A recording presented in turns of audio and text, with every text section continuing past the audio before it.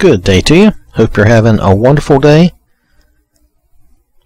We are ready to read 2 Corinthians chapter 7.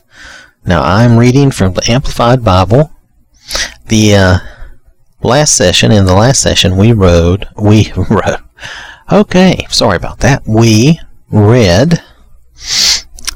chapter 6. Now at the end of chapter 6, Paul is basically telling the Corinthians and us to not be bound together with unbelievers, and to not, don't get tied up in their idol worship. And because when you're caught up with unbelievers, inevitably you tend to, get some of that idol worship rubbed off on you, where, maybe you're following money or you're following something else more than God.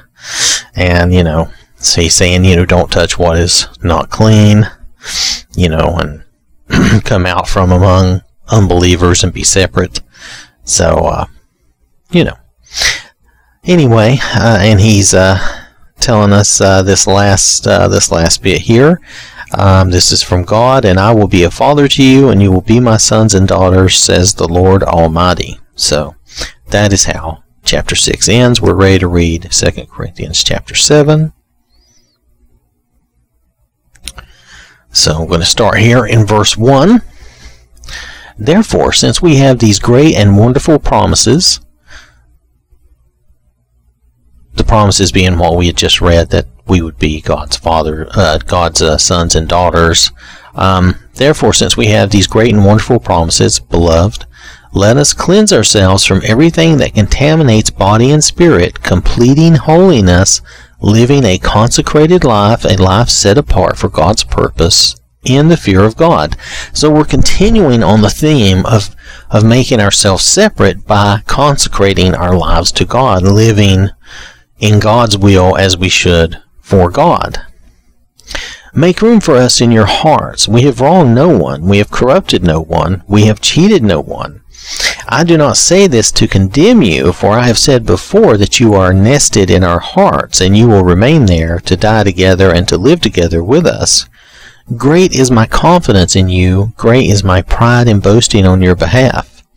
I am filled to the brim with comfort. I am overflowing with joy in spite of all our trouble. For even when we arrived in Macedonia, our bodies had no rest, but we were oppressed at every turn. Conflicts and disputes without, fears and dread within. But God, who comforts and encourages the depressed and the disquieted, comforted us by the arrival of Titus. And not only by his arrival, but also by his account of the encouragement which he received in regard to you. So see, Titus brought word of the Corinthians to Paul, and this was encouraging. He told us about your longing for us, your mourning over sin, and how eagerly you took my part and supported me, so that I rejoiced even more. So he had good news in that they had received, he had written the first letter to the Corinthians, and here he was getting some response and some information back. And it was good. It was good information, good response. For even though I did grieve you with my letter, I do not regret it now, though I did regret it, for I see that the letter hurt you, though only for a little while. He was a little fussy at him in that first letter, but he had to be. They needed to know better. Yet I am glad now, not because you were hurt and made sorry, but because your sorrow led to repentance, and you turned back to God. And for you, I'm sorry, I said that wrong. I added an extra and. I was getting it from the sentence above. Let's go back. But because your sorrow led to repentance, and you turned back to God. For you felt a grief such as God meant you to feel, so that you might not suffer loss in anything on our account. For godly sorrow that is in accord and with the... there I'm adding an and that time from nowhere. For godly sorrow that is in accord with the will of God produces a repentance without regret, leading to salvation. But worldly sorrow, the hopeless sorrow of those who do not believe, produces death. So he's talking about, they were hurt, they were sorrowful for the wrong things they had done, and his letter had actually helped lead them to repent and change. So that's the good news we're getting here from the Corinthians to Paul. For you can look back and see what an earnestness and authentic concern this godly sorrow has produced in you, what vindication of yourselves against charges that you tolerate sin, what indignation at sin, what fear of offending God, what longing for righteousness and justice, what passion to do what is right, what readiness to punish those who sin and those who tolerate sin. If you remember, there was someone they had to basically kind of disassociate with for a while, just to try to get them to change their ways, I believe. At every point you have proved yourselves to be innocent in the matter. So even though I wrote to you as I did, it was not for the sake of the offender, nor for the sake of the one offended, but in order to make evident to you before God how earnestly you do care for us and your willingness to accept our authority. It is for this reason we are comforted and encouraged. So they took to heart what he had written to them and told them, and they acted on it. And in addition to our comfort, we were especially delighted at the joy of Titus, because you have refreshed his spirit. For if I have boasted to him at all concerning you, I was not disappointed. But just as everything we ever said to you was true, so our boasting about you to Titus has proved true also. His affection is greater than ever as he remembers the obedience to his guidance that all of you exhibited, and how you received him with the greatest respect.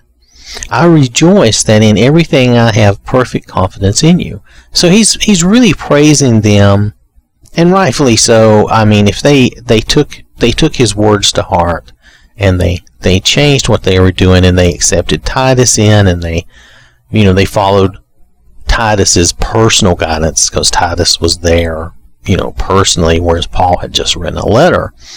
So, and it sounds like they really improved themselves and really came out the other side to their benefit, which is great. So, I mean, this chapter is basically all about the previous letter and their response back to Paul, and he's happy with them and for them for their improvements and for their changes. These are wonderful things. I mean, he does allude to the fact that he and, I forget, is he traveling with Barnabas still? I don't remember, but he and whoever he's traveling with, they were having a rough time in Macedonia. So they were, they were afraid for their lives at some point. So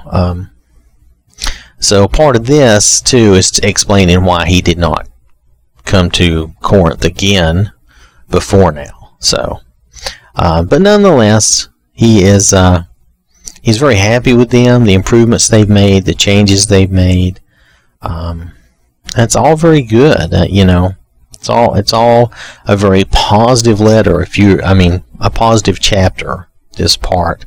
And if you remember from the previous letter, there were a lot of troubles. There were a lot of issues. So he's really happy that they've made good progress. It doesn't mean everything's perfect, but and he's very happy and rejoicing with them on their improvement. So we should all improve ourselves that good, that greatly.